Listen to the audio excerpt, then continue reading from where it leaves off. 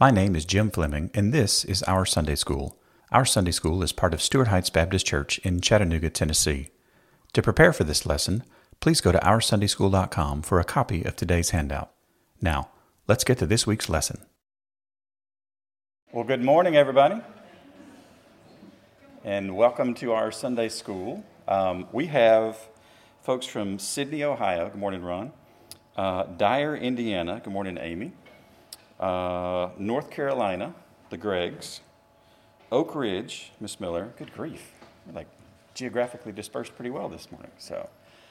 And I'm glad you guys are here too. So fantastic. We are in Mark chapter 9. Not Mark chapter 9. We're in Mark chapter 13. What am I talking about? 14. Look at this. Look at this. Oh, there it is. Okay. See, this is the downside. I used to teach a speed reading class like 15 years ago. You just glance at information, and you get everything mixed up. So you have this mathematician that just looks at this and goes, Mark chapter 13. We'll try it again. Mark chapter 14 this morning. There we go. So the question that we ask at the beginning of each class is, what is God doing in you through his word from the portion of Mark we've studied so far? So I'll give you a minute to think about that question, what your answer might be. And Leslie's online this morning. Good morning, Leslie.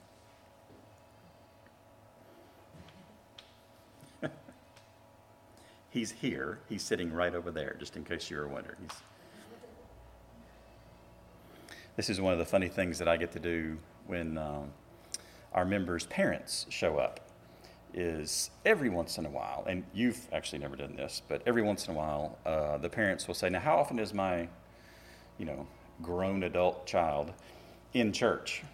And I have found several ways to artfully not answer that question. But very fortunately, the vast majority of the time, it's like, yes, this is good. This is a good answer. So it makes me laugh. But shockingly frequently, even though you didn't ask. So there you go. Well, I know it. Yes, that's right. And what a joy, right? That's pretty cool. Pretty cool. All right, so what's God doing in you through his word from the portion of Mark we have studied so far?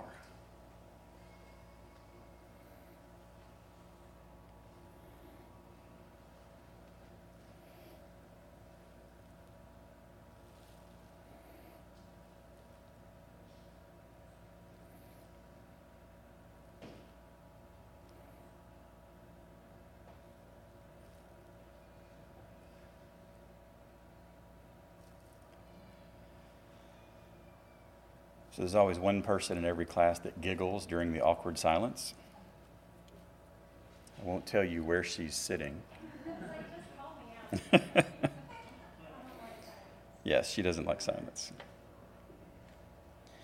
Which means we don't have arguments for very long in our house, so that's fantastic, right? So this is really good. It's really good. All right, so let's read, before I get too far into that subject, let's read through Mark chapter 14. I feel this crashing and burning very quickly here. So, Mark chapter 14, we'll read through the entire chapter, and then we'll actually read through verse 31, and then we'll come back and look at the second half of this Jesus anointed at Bethany section. Mark 14. It was now 2 days before the Passover and the feast of unleavened bread, and the chief priests and the scribes were seeking how to arrest him by stealth and kill him. For they said, not during the feast, lest there be an uproar from the people. And while he was at Bethany in the house of Simon the leper, as he was reclining at table, a woman came with an alabaster flask of ointment of pure nard, very costly. And she broke the flask and poured it over his head. There were some who said to themselves indignantly, why was this ointment wasted like this? For this ointment could have been sold for more than 300 denarii and given to the poor. And they scolded her. But Jesus said, leave her alone. Why do you trouble her? She has done a beautiful thing to me. For you always have the poor with you, and whatever you want, you can do good for them. But you will not always have me. She has done what she could. She has anointed my body beforehand for burial. And truly, I say to you, wherever the gospel is proclaimed in the whole world, what she has done will be told in memory of her. Then Judas Iscariot, who was one of the 12, went to the chief priests in order to betray him to them. And when they heard, they were glad and promised to give him money, and he sought an opportunity to betray him.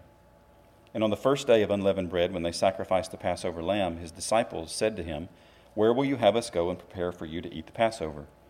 And he sent 2 of his disciples and said to them, "Go into the city, and a man carrying a jar of water will meet you. Follow him. And whenever he enters, say to the master of the house, 'The teacher says, where is my guest room, where I may eat the Passover with my disciples?' And he will show you a large upper room furnished and ready. There prepare for us." The disciples set out and went to the city and found it just as he had told them. And they prepared the Passover. And when it was evening, he came with the 12. And as they were reclining at table and eating, Jesus said, "Truly, I say to you, one of you will betray me, one who is eating with me." They began to be sorrowful and to say to him one after another, "Is it I?" He said to them, "It is one of the 12, one who is dipping bread into the dish with me. For the Son of Man goes as it is written of him, but woe to that man by whom the Son of Man is betrayed. It would have been better for that man if he had not been born." And as they were eating, he took bread, and after blessing it, broke it and gave it to them, saying, "Take, this is my body." And he took a cup, and when he had given thanks, he gave it to them, and they all drank of it. And he said to them, "This is my blood of the covenant, which is poured out for many. Truly, I say to you, I will not drink again the fruit of the vine until that day when I drink it new in the kingdom of God." And when they had sung a hymn, they went out to the Mount of Olives. And Jesus said to them, "You will all fall away, for it is written, I will strike the shepherd, and the sheep will be scattered. But after I am raised up, I will go before you to Galilee." Peter said to him, "Even though they all fall away, I will not." And Jesus said to him, "Truly, I tell you, this very night, before the rooster crows twice, you will deny me 3 times. But he said emphatically, "If I must die with you, I will not deny you." And they all said the same.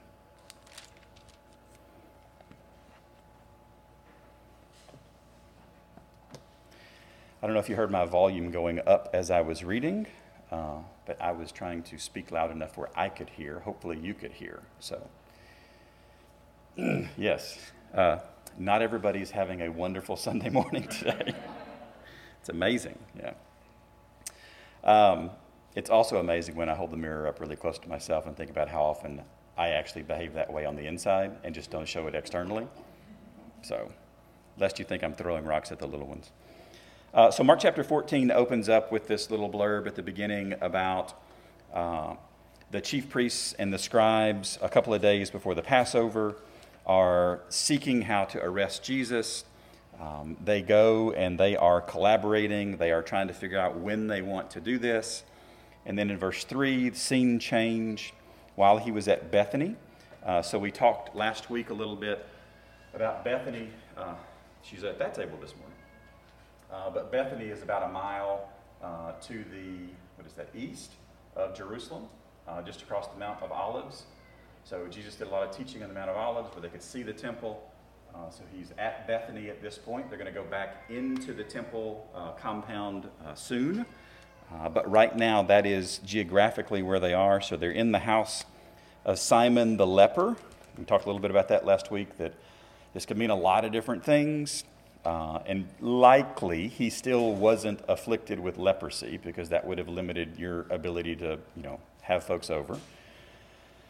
And as he's reclining at table, and I don't know how many of you guys lay down while you eat, but it's not the way we do it at our house. But this was the norm for them. So a woman, some unnamed woman here, came with an alabaster flask of ointment. So we talked last week about the alabaster flask and how this is actually a picture of a somewhere around 2,000, 2,500-year-old alabaster flask that would have been designed to carry something like fragrant spices. And if you think about it, you wouldn't have gone to the grocery store and gotten a Tupperware set that you have mismatched lids to and you never can find, and the dishwasher eats them, and I think the dryer eats them. I don't know. I saw something on Twitter the other day. It said, when you lose a sock in the dryer, it comes back as a mismatched Tupperware lid. I was like, that's got to be close. I think that's actually reasonable. But if you'll notice, these types of jars were made with a lid that you could put on and you could take off to put things in, to take things out. They didn't have production capacity to create the wrapper and the item inside all at the same time. This would have been something that would have been designed to be reused. So kind of keep that picture in your head, if you would. And that's really where we stopped last week. So she's got an alabaster flask of ointment of pure nard. Like that, yes, just on cue. It's almost like we practiced this, right? So how many of you guys know what nard is? Anybody know what nard is? Anybody have any nard at home? No? I'm looking online. I don't see anything. Sounds like lard, right? Yes. Shockingly different than lard. So I don't think your cooking is going to go well if you crack this open, and like that's just not going to go. It's not going to go well. So what we're going to do is we're going to crack it open.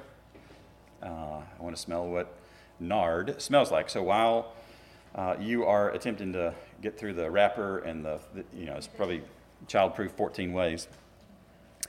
So Josh's going to open that up for us. So this nard is actually called spikenard, and it's an aromatic plant with roots that are used to make perfume.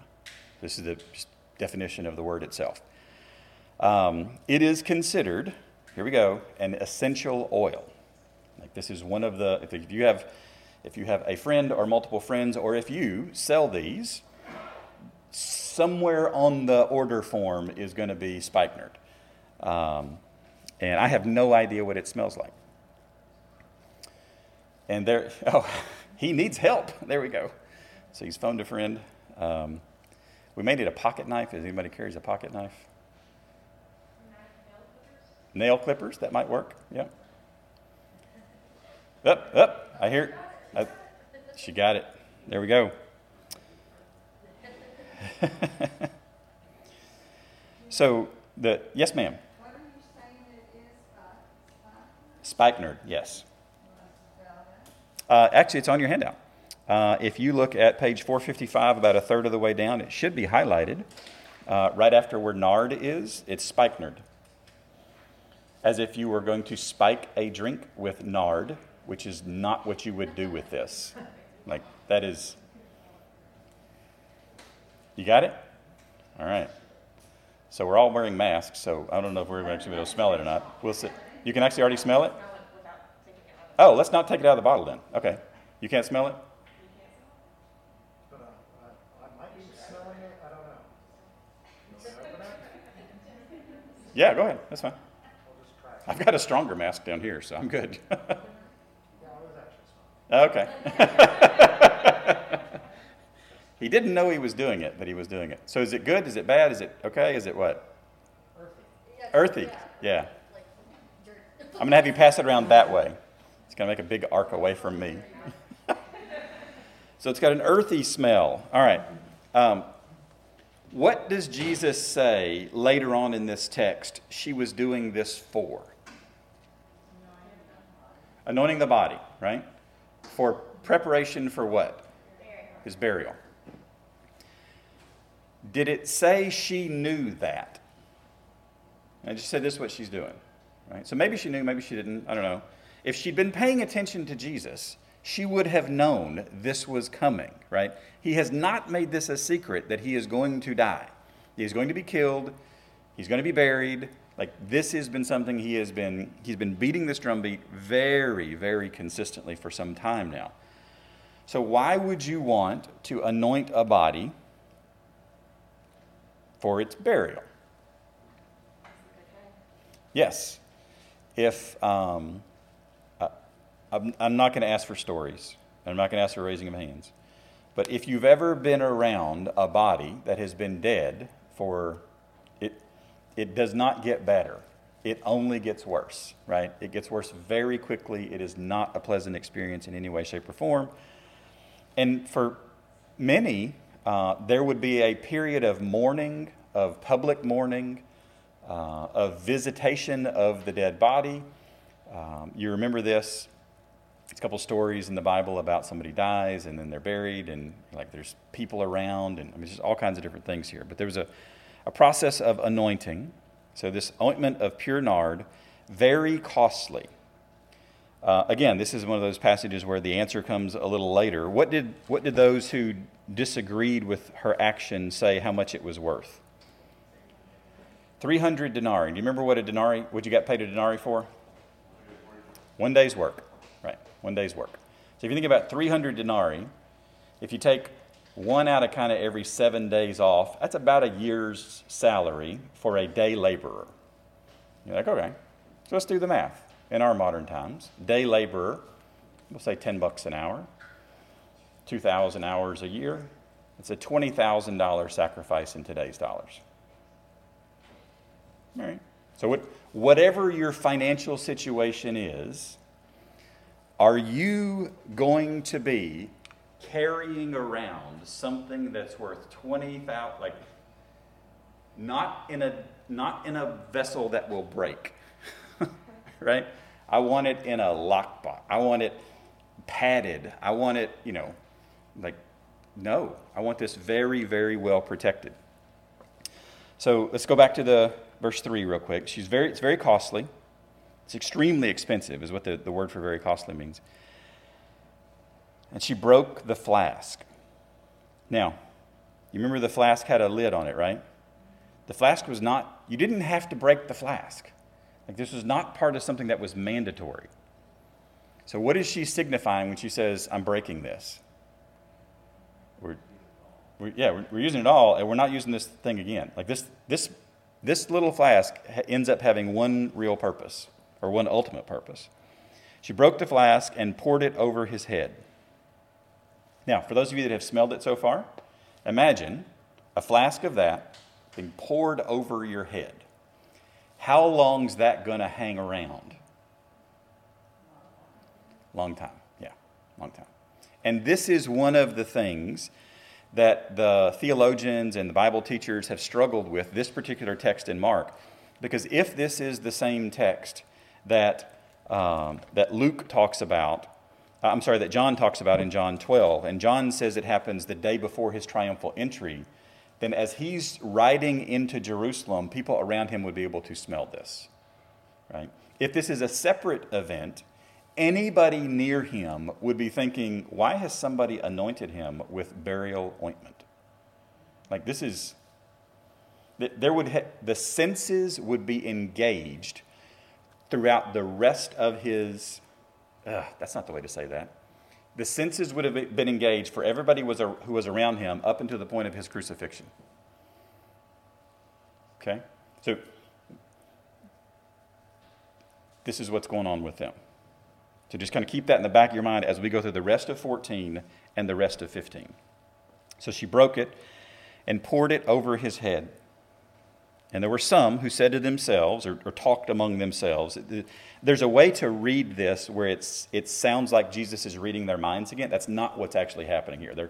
There's a group over here who's talking, and they're saying this amongst themselves. Indignantly, or to be greatly afflicted. Jesus is actually greatly afflicted earlier in Mark chapter 10. And then there's this kind of ambiguous use of it in 10:41. And then there's this, you're just flat out wrong in 14:4 here. So they said to themselves indignantly, why was the ointment wasted? All right, so let's pause for a second. Is that a true statement? Was the ointment wasted? No, it was not.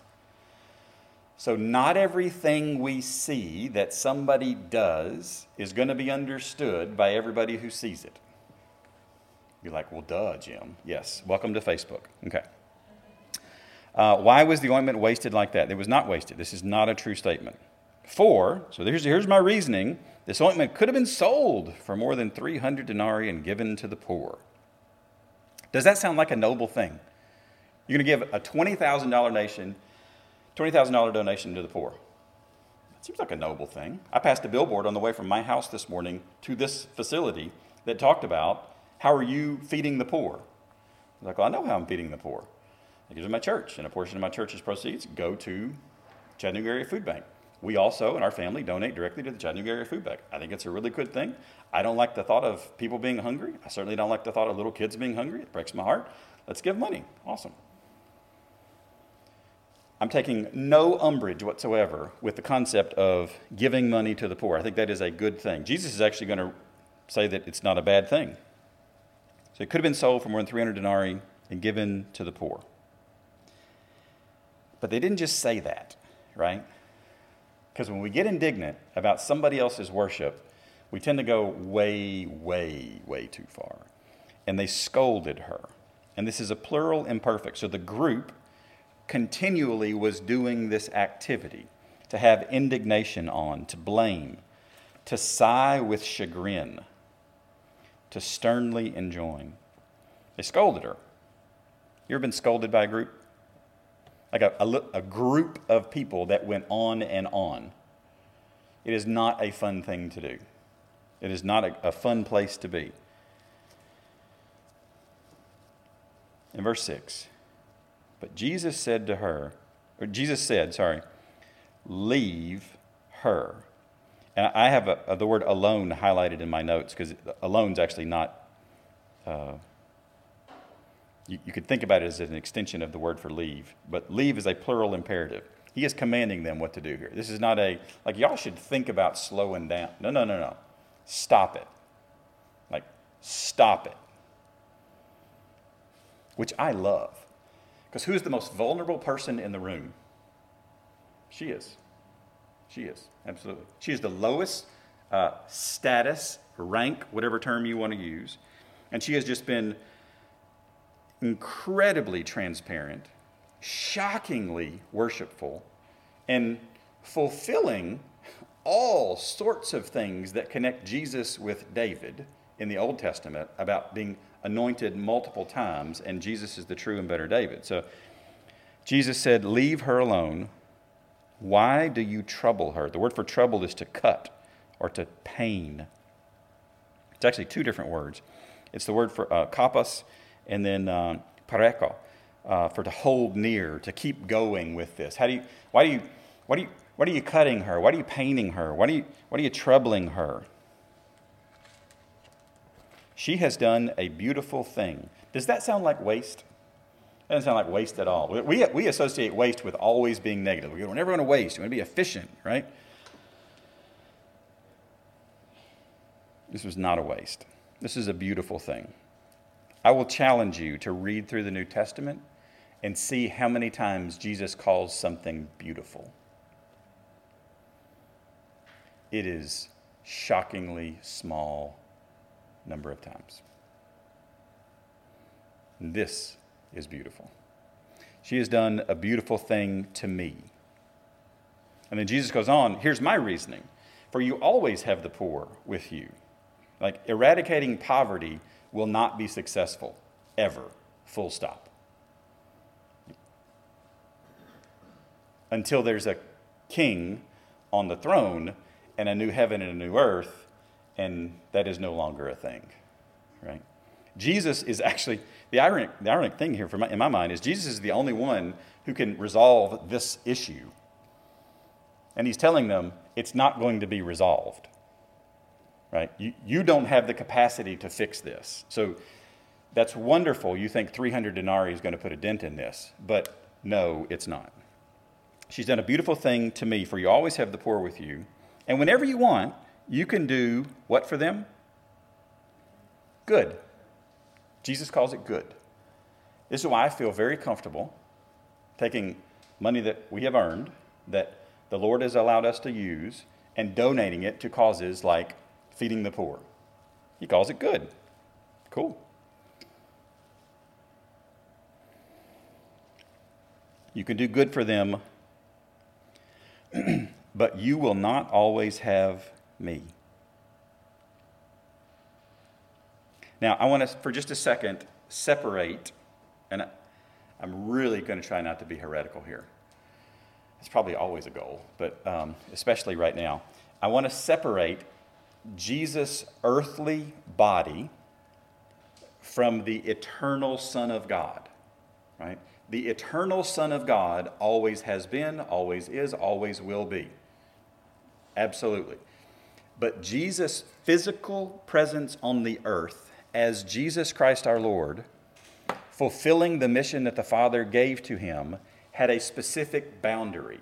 That specific boundary is what Jesus is talking about here. He's not saying the full Son of God, eternal being, Jesus Christ, is only going to be around for a short. No. Make sure we're talking about talking about the physical, earthly presence of Jesus on the earth as he is fulfilling his Father's will with his life.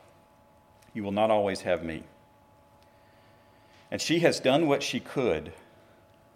The word for could is actually to hold.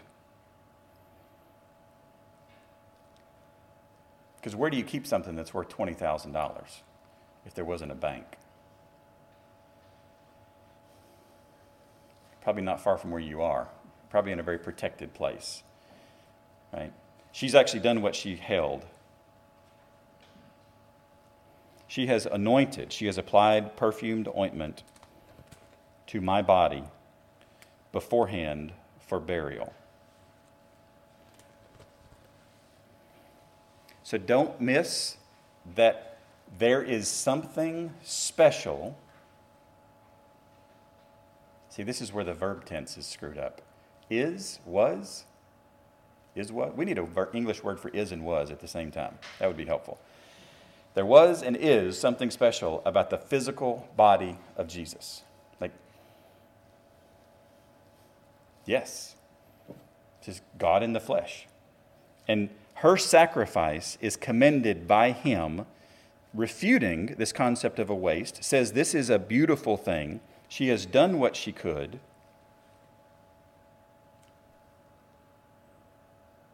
May this be said of us, right? Each and every day. Did we do what we could? Not in a, I'm working toward my salvation. Not in a, I am feeding the poor. Not in, I am doing good works in the community. In that I have recognized who Jesus is and have responded appropriately. Because this is not a story about how much the ointment cost. This is a story about how worthy and special Jesus is. We can get wrapped around the axle on the pictures of the bottle and what the spikenard smells like and how much it costs and the math and this and that and the other. But the reality is the all-surpassing beauty of Jesus Christ shines far brighter than the pungent odor of the spikenard. These two things are not even on the same plane. So don't miss that the most beautiful thing in this story is that the body of Jesus Christ was loved and valued and responded to appropriately. Finally, somebody who's listening to what he said is going to happen and responds appropriately. And this is not one of the disciples. Again.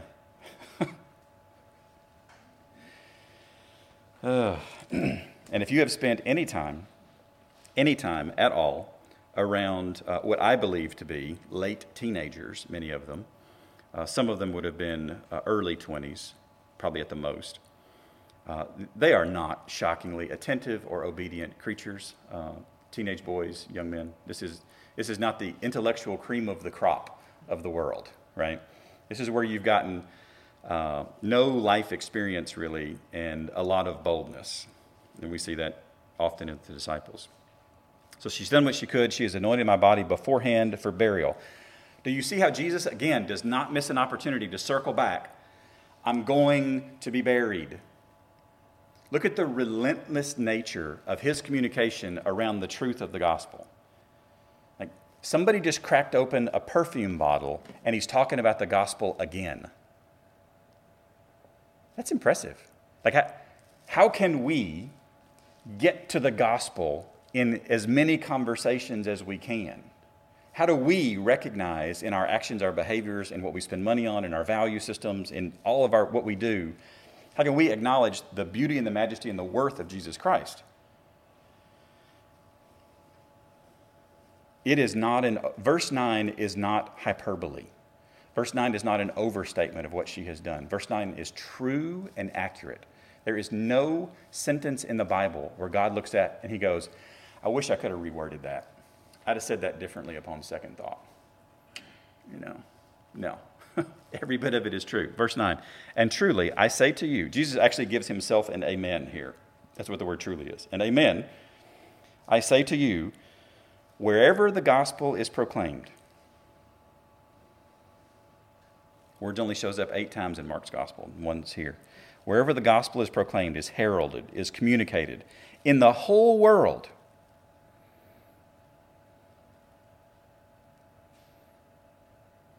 what she has done, like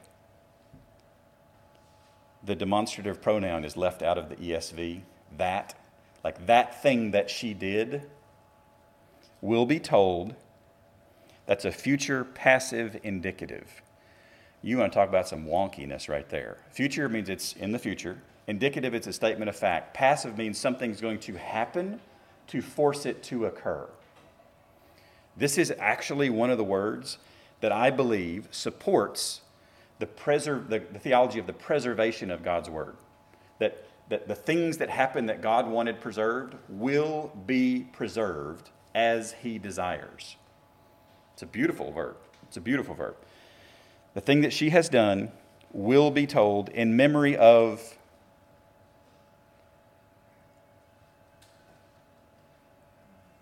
many of you probably grew up in churches where there was a small table at the front of the, you know where I'm going now, right?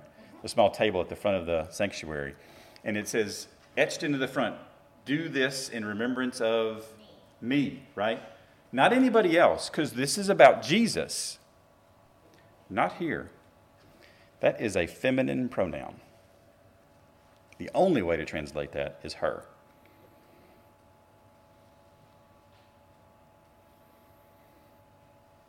I think that's incredible.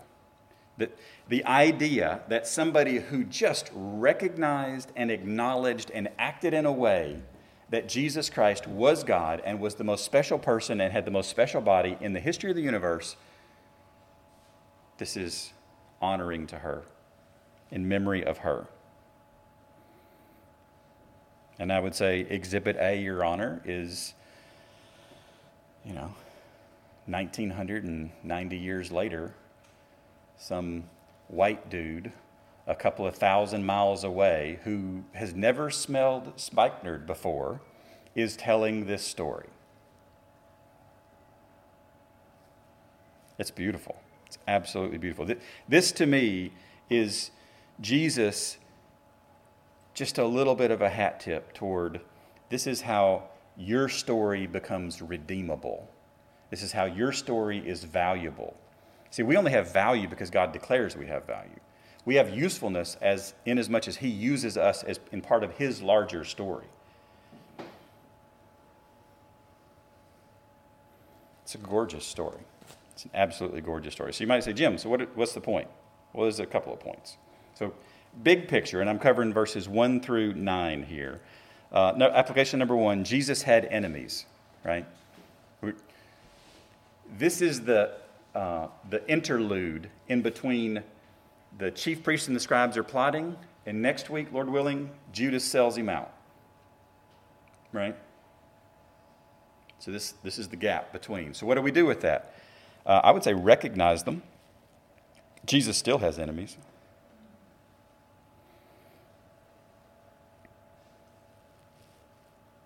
Application number 2, Jesus had worshipers. Yes. And don't hear what I'm not saying. I'm not saying there's a war between the enemies and the worshipers, and we've got to do our part to win. No. Jesus did all the work, right? All the work. We're just called to be obedient. Let's not put ourselves in his place here. So what do we do with that? I would say recognize them. And then application number 3, both are remembered, both the enemies and the worshipers.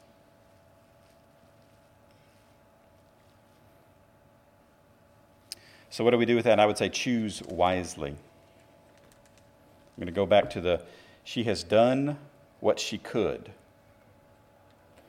And please, please, please do not hear me telling you to go out and to work hard for Jesus. That is not what this is about.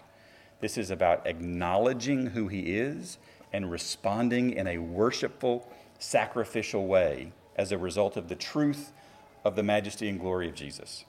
This is not about volunteering in the nursery, although I praise God somebody was there to help that poor child this morning who was about to lose their ever-loving mind.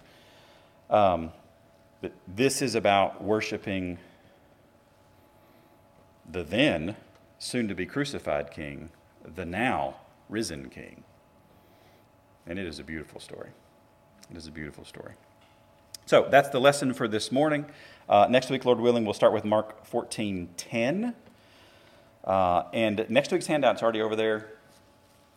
Spoiler alert, it's on one piece of paper.